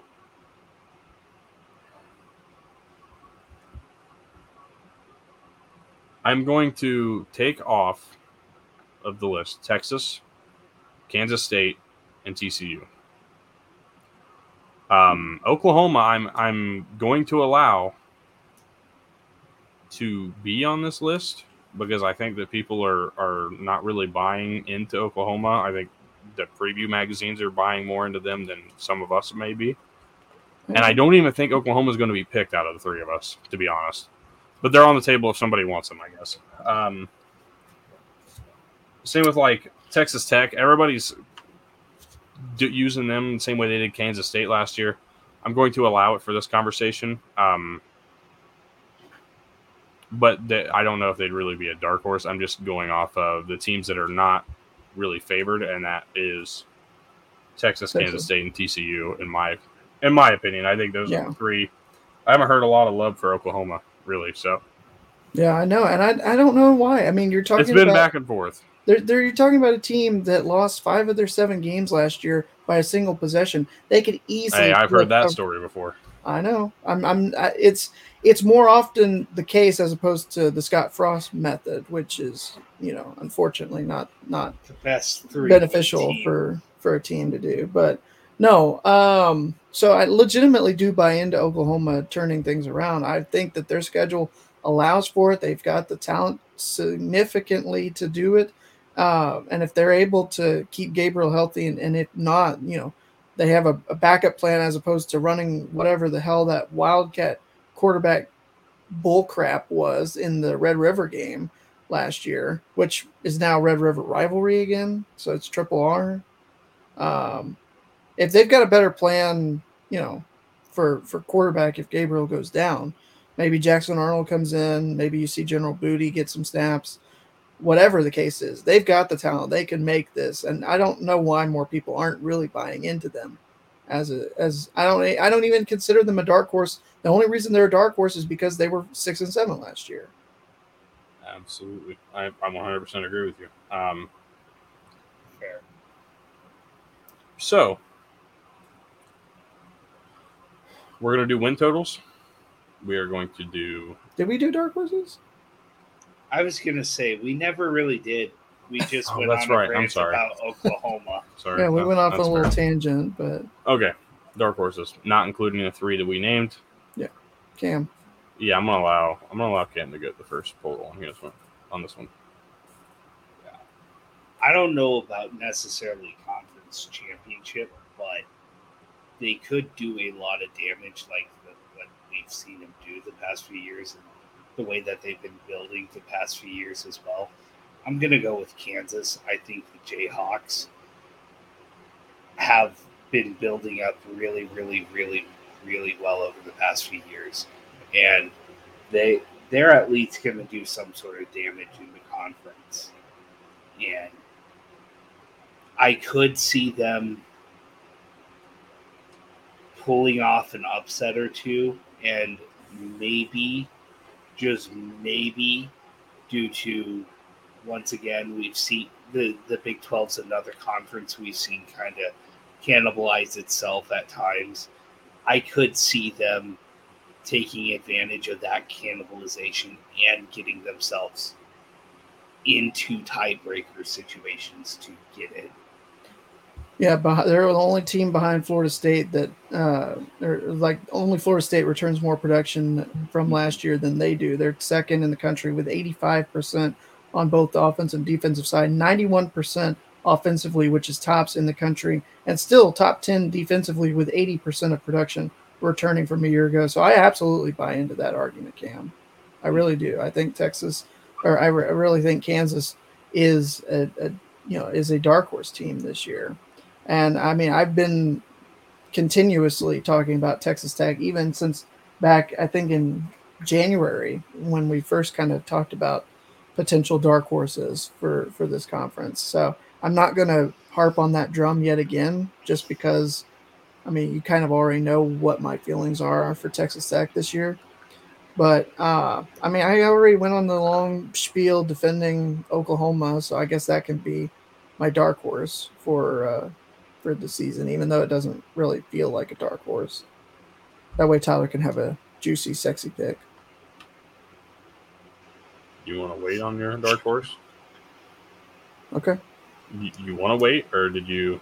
I said I guess I'll take Oklahoma because I already went on a spiel defending them and talking about why. Sure? Yeah, go ahead. Sure about that. Oh, go ahead. Damn, I was just sitting here drumming up my excuse on why West Virginia was going to be that. I really was. I was sitting here. I'm like, man, can I make this excuse? Can I make this argument? No, you can't. No, I think I could. Turns out that was a lie. I think I could, but I'm not going to if I don't have to, because I'm going to go Texas Tech. Yeah, because I've already, like I said, I've been saying them since January. I don't need to go back on that. That's a cheater. Yeah, I think I'm with you on Oklahoma. I think they're going to be much improved. I think this team is eventually going to find that footing and that momentum that they need. Having a healthy quarterback is probably a big step in that direction. Yeah. Having two really good running backs is also helpful, and then just having an overall better defense that didn't get gutted to still be bad over at USC anyways. Yeah. All of that helps. Having a lot of a pulse around this program and having almost an identity built at this point. They finally seem to have that. I think they got that last year and just continue to build on it. And eventually, like, the final game they played against Florida State was not a bad game at all. They lost by 3, but they lost to a really good Florida State team. I don't think that game being close was more indicative of what Oklahoma really could have been compared to what Florida State actually was, because I don't think they were that bad. It was just a game where Oklahoma found exactly what they were looking for. Yeah. They're going to come into this year. They're going to have a good year. Texas Tech, on the other hand, I think that it really bounces to Joey McGuire. It really discusses kind of where he's at as a head coach right now. I truly believe that there is a path for them to be in the Big 12 championship game in Arlington come December. Yep. Now, is that my pick?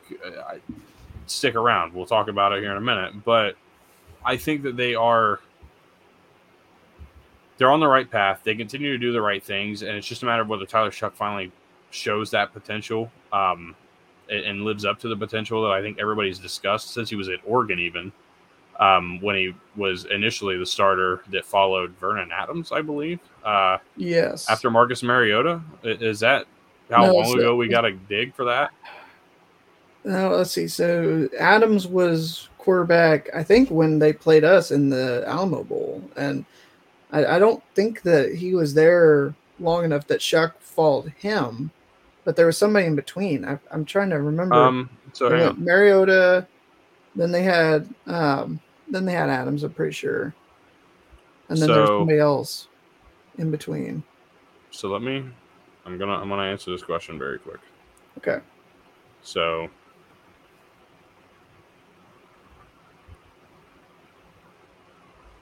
hang on. I was just say, Cam, if you had that info. What's up? Sorry, he's zoned out. He's half asleep over there. I had just seen notification from RJ forgiving me. So, well, that's good. We know he's watching, and we know he forgives you. That's good. Okay, so let's. So it was Justin Herbert, Junior Justin Herbert. Along with some interesting other names on this roster that involved Braxton Burmeister. Oh yeah, Tyler Shuck. Yeah, sounds interesting. That's wow. What quarterback room. The quarterback room that could have been over there. But so he was with Justin Herbert over. That was because of Mario leaving, right? That all of them left too. Mario just left. Who was it before then? Because I know Lanning just took over the second year, but Helfrich. Was Mark it Helfrich or was it? It was Mark Helfrich. It was Mark Helfrich because he was there in the playoff year and all that stuff. Kelly to Helfrich to the revolving door before. Did they had Taggart at one point? It feels like, or did Taggart replace? I can't remember how it went, but it was Taggart, Cristobal, and now was Lanning. There one other coach? Helfrich to Taggart to Land or to Helfrich. I'll help you out here. Oregon 2017. He was there in 2017. So he was between Helfrich and Cristobal. Yeah. At which point Cristobal then out to where we're at now. So nonetheless. Anyways. I thought Taggart was there for and it was bad. There was one other thing I wanted, and I really want to see if I can. I'm bought in on this. I want to see if I can trace it back. Yeah, because I want to see if I can make I want to see if I can make this work. Okay. Okay. I don't think you know what I'm trying to make work, but I'm gonna consider me clueless on this front. Are you gonna actually try to make? Stop! No, let me just do it, and then we'll talk. Okay? No, stop! Oh, the humanity. So let's see who can I put in this thing here. So let's sort by position. Are you building a grid? Well, I'm looking at a grid. Hang on. Okay. So, say it's not Garrett Green. Say it's Nico Miracle. Mm-hmm. Or Markiel. Sorry. Let me make sure I say that right. Nico Markiel. I could see a world where West Virginia is not terrible. And by not terrible, I have them at 4-8 with Garrett Green as a starter. That's my projection with Garrett Green starter. Markiel may be a little better if Nico's the guy. Hey, man, West Virginia could have a path to a Big 12 competition. They're not going to the championship game, but they could find themselves in a bowl game. Yeah. I think that's kind of the level of play. That, and again, the wide receiver finding some gloves at work. That might help a little bit, too. Just get in touch with Jerry Rice. He might know a guy. It's going to take more than that. He never used gloves, though. Well, he had to stick them on his hands, didn't he? Thank goodness Bryce Ford Wheaton's gone. Maybe that'll help. Look, I think West Virginia has potential. I really do. I'm not going to make the argument because I don't have to, because Texas Tech is the team I'm going with. But yeah, it's possible. Look, I'm the guy that had them at 9. I had them going 9-3 last year because I really believed in JT Daniels, the combination with Graham Harrell. Yeah, and I got shot in the back of the head by the wide receiver room at West Virginia. So, because it wasn't the defense. Let's be real about that. It was not the defense. They weren't good, but they weren't bad either. No. Yeah, look, there's worse in this Big 12 conference, okay? Yeah. Bottom line. Win totals? Yeah, win totals. Now that I'm done with that, I'm sure I'm going to get crushed for that. All right. Baylor is the first team up on the win total market. Mm-hmm. They sit at 7.5 Let me under 0-12. No. that's really that's buying into the rivalry. Yeah.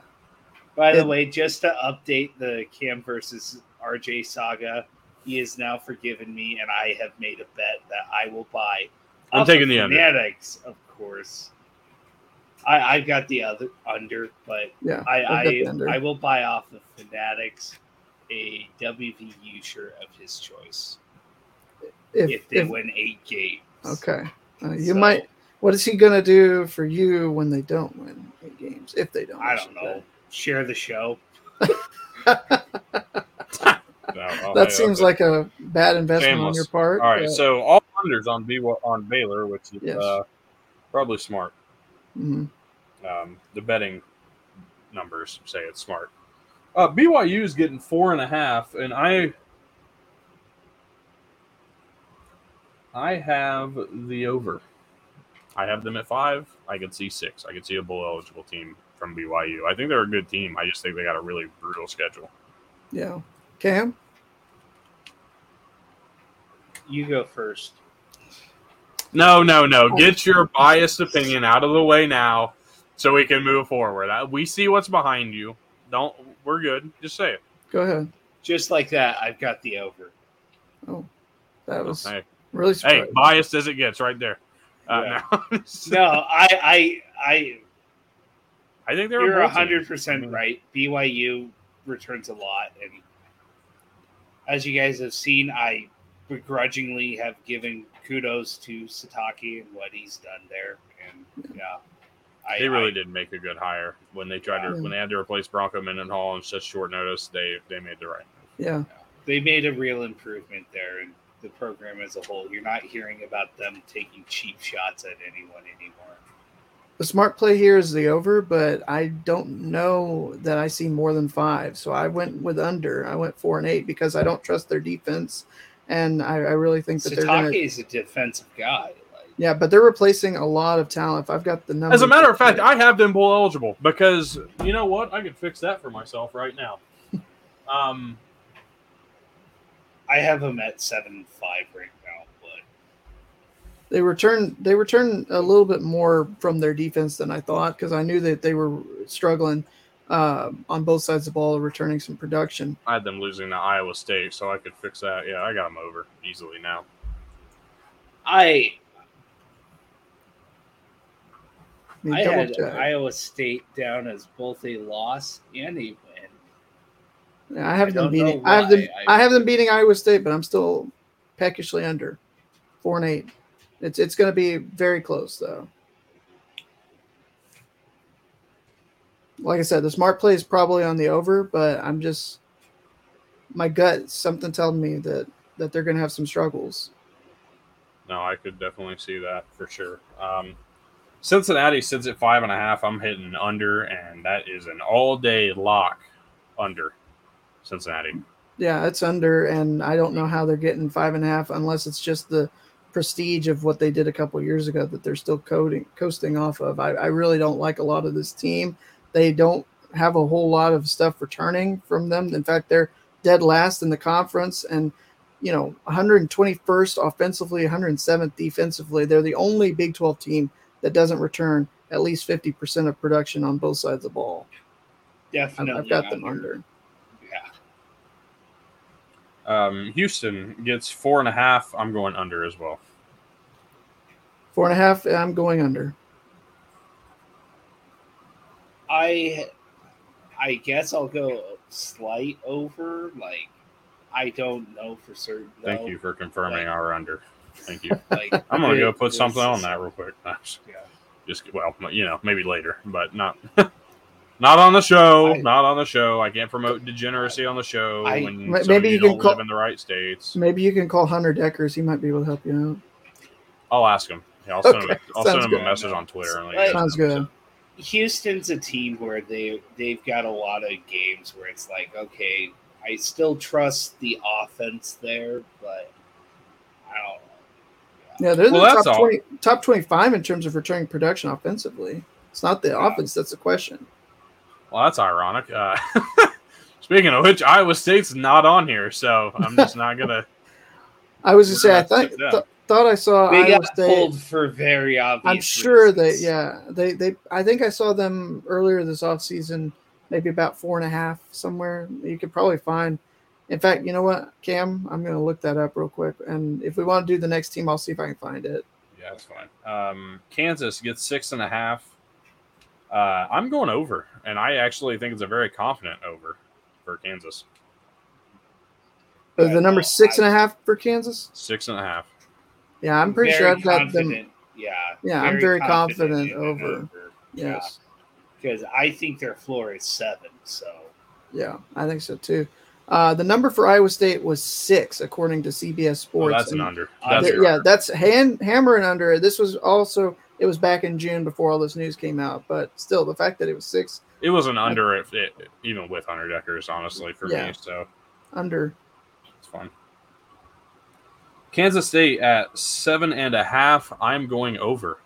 Oh, hammer the over. Man. I really like this team. Like people worry that because Deuce Vaughn's gone and Malik Knowles is gone, that this Kansas State team just goes away. Yeah, they don't go away. Let me tell you right now that the just straightforward, very, very smart decision making by coordinators, more specifically Colin Klein, when the quarterback change happened, proved to me that this coaching staff is very good. This might be one of the best staffs in the country in coaching staffs. This is an offensive line that should be in your conversation for a Joe Moore Award in 2023. They are that good, led by Cooper Beebe. They've got a lot more guys than just him, though. They're returning all 5 starters. They're returning all 5 starters from last year that were very good last year. They have a running back who's going to come in who I think is going to be much better than Deuce Vaughn was. I think Deuce Vaughn was liked because of his size and the explosive play ability. I think you get a guy now that's going to be even more consistent. Let me find that name so I'm not just calling him a guy. I was going to say, I think I had it just a second ago. I had it somewhere, but I lost it. Is it DJ Giddens, who's actually supposed to be much better and played very well last year? A lot of high hopes, and let me just go ahead and look through this. They may also room. They also Phillip Brooks back. They have RJ Garcia, who I think is going to be very good, and don't forget Keegan Johnson, the transfer from Iowa, who comes into K-State this year. This is not a team that loses a lot. Their defense is still very good. I absolutely love Joe Klanderman, their defensive coordinator. Yeah. They also brought in Treshaun Ward, who it looks like is going to be the starting running back over Giddens, but I mean that doesn't mean that that's still 2 very good running backs. That's absolutely. 2. That is a very good running back room. And possibly best in the Big 12 or one of the best. Yeah. K-State's not going anywhere. I don't know where people get this idea that they are, but this 7.5 is a joke. I'm glad it's been hammered so bad that people can't even bet on it and make money anymore. Yeah, I was gonna say that their home schedule is a breeze in terms of conference play. They've got Central Florida and TCU, 2 of their tougher games. They get them both at home. The road's no gimmies. They've got Tech, Texas, and Kansas all on the road. But if they can survive a couple of close ones on the road, they're be back in around in those games. Yeah, absolutely. Yeah. Oklahoma gets 9.5. I'm going under, but I have them at 9. I mean, in both of these are there's not one really more favored than the other. Actually, the under has been hit a lot more, but they're both in the negatives in terms of numbers. Is -104 and -118. Bottom line, Oklahoma is expected to be really good. I have the under, but slight. I have them as a 9-3 team. A 9-3 team, but their 3 losses coming in conference play. Cam? Yeah, I've got them as a. Right now, I have them at 8, but that's kind of the floor of what I see. So I lean. I'm going to go with the under just to be on the safe side, but I at the same time, BJ and Tyler, both you guys were spot on with OU earlier, so. All right. I'm going to take it back to before the 2022 season. I said this is not going to be the year for Oklahoma to be in the playoff considerations. It's going to be next year. Even after a 6-7 year, that is still the case. I like the talent on this team. I'm probably the only one that's going to go over. and I think I'm very confident that I'm not doubting the talent. I really want to see the improvement, because the problem was I didn't question the offense at any point last year, even without Dylan Gabriel. I thoroughly question what the true improvement will be on the defense. I like Brent Venables. I know where he's at. I know what kind of a coach he is, but he's one of the best. But I still need to see that marked improvement in year 2, and so I'm staying a little short on them probably, but I would rather be safe than go way over and have to talk like I did about West Virginia again. So, but I'm going over, and I mean they don't play Kansas State. They've got Texas and TCU are probably their 2 toughest games. I think they could absolutely get over, and they get TCU. Oklahoma State is a team that I really think I need to. I'm going to stick to where I'm at. They're a 6.5. They're 6.5. Over and under are both in the same boat as Oklahoma. They have Alan Bowman, who's going to be the quarterback, which I think is a ouch. It's probably a slight downgrade, but not by much compared to what Spencer Sanders was able to do anyways in his career. I don't think very highly of Spencer Sanders. I think Chuba Hubbard was a big key to that offense in 2021, which put them in the conference championship game. Yeah, I'm going to go under on the 6.5. This is going to be Mike Gundy's first year that he doesn't make a bowl game since he took over as the head coach of Oklahoma State. I'm also going under. I have the under as well. All right. TCU at 7.5. I'm going over. I think that this is a team that goes from anywhere from 8 to 10. And truly, I think they have a potential if things stay improved, that with what they have on the defense coming back and what I think Kendall Briles is capable of, Chandler Morris could have a really good year. Chandler Morris could be better than Max Duggan, like everybody expected anyways. And TCU could have a repeat of last year where they're in the Big 12 championship game. Now, I'm not saying they go back to the playoff. I think that's extremely bold to say, but I think they could and are a team that a lot of people are talking about for returning to the Big 12 title. At 7.5, I think that's entirely too low. I think a lock of the year might be over on the 7.5 for TCU even. But again, it's one of those that everybody's already hammered the over so much that it may not be worth getting. Yeah. Cam, go ahead. Yeah, no, I've got the over. I've got them at their floor right now, and it's 8 wins. So, yeah, I agree. I think their floor is 8 wins. I think a lot of people I think a lot of the question marks from Vegas in terms of why the number's so low is because of how little production they're returning offensively, without taking into account that Chandler Morris was supposed to be the starter last year. Well, the transfers, nobody really knows a lot about. JoJo Earl, Trey Sanders, what are these guys? What are they going to bring to the table? Because it's really not capable of being answered yet. Yeah. So TCU may once again be saying this at the end of the season, prior to a national championship game. Winning. And maybe talking about a lot of winning. I'm really excited. Thank you, Charlie Sheen, for putting the words right in my mouth. I'm really excited to see what Amani Bailey can do. I think that the biggest reason they're top 40 in terms of returning production defensively, like you mentioned, and that's why I feel like this is pretty confident. I can say it's over. I can say the best bet is over for TCU. Texas at 9.5. I'm going over. I don't need to say more. Over. Yeah, Cam also says over. No, words right out of his mouth. Yeah. Texas Tech, 7.5. Man, do I really like having to continue to do this?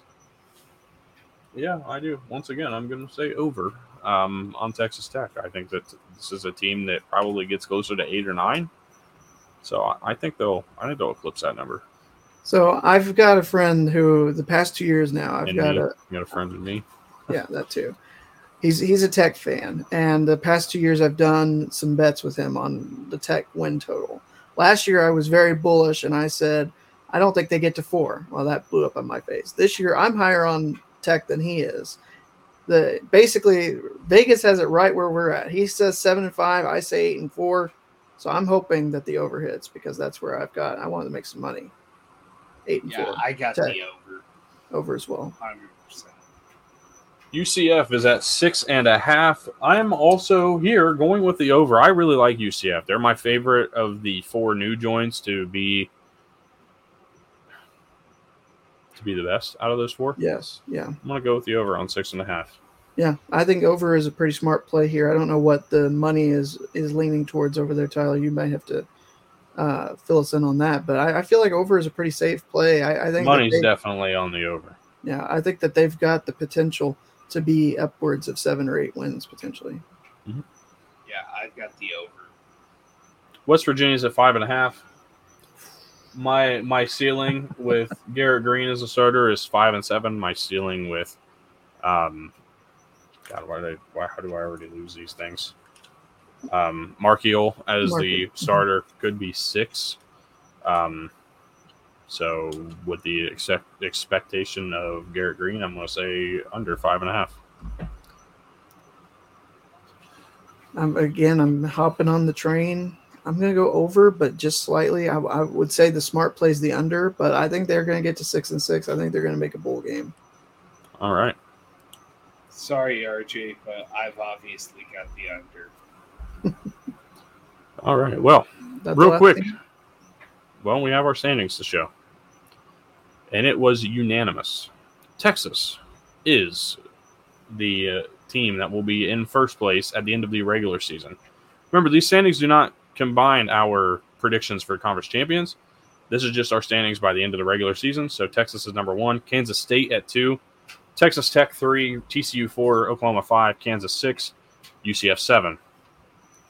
Baylor 8, BYU 9, West Virginia 10, Oklahoma State 11, Iowa State 12, Houston 13, and Cincinnati 14.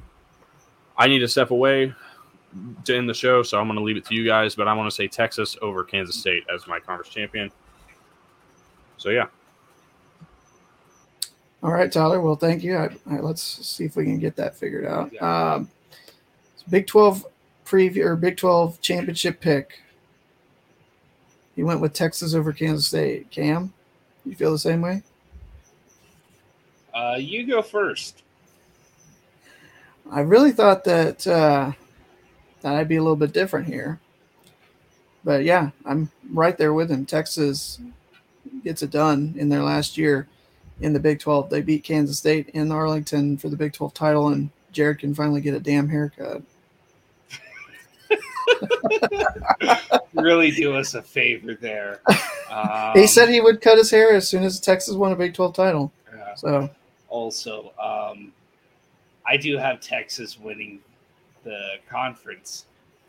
However, I have Texas Tech making the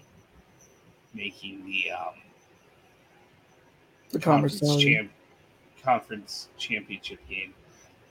Awesome. I literally only have it because they are able to pull off the quote-unquote upset of Kansas State at home. And so, yeah, no, this conference is going to be a blast to watch, though, because like we all have mentioned, the middle of the conference always beats up on itself. And, I know that to an extent all conferences do, but there's 2 where it's, notorious for it. And it's Big 12 and the Pac-12.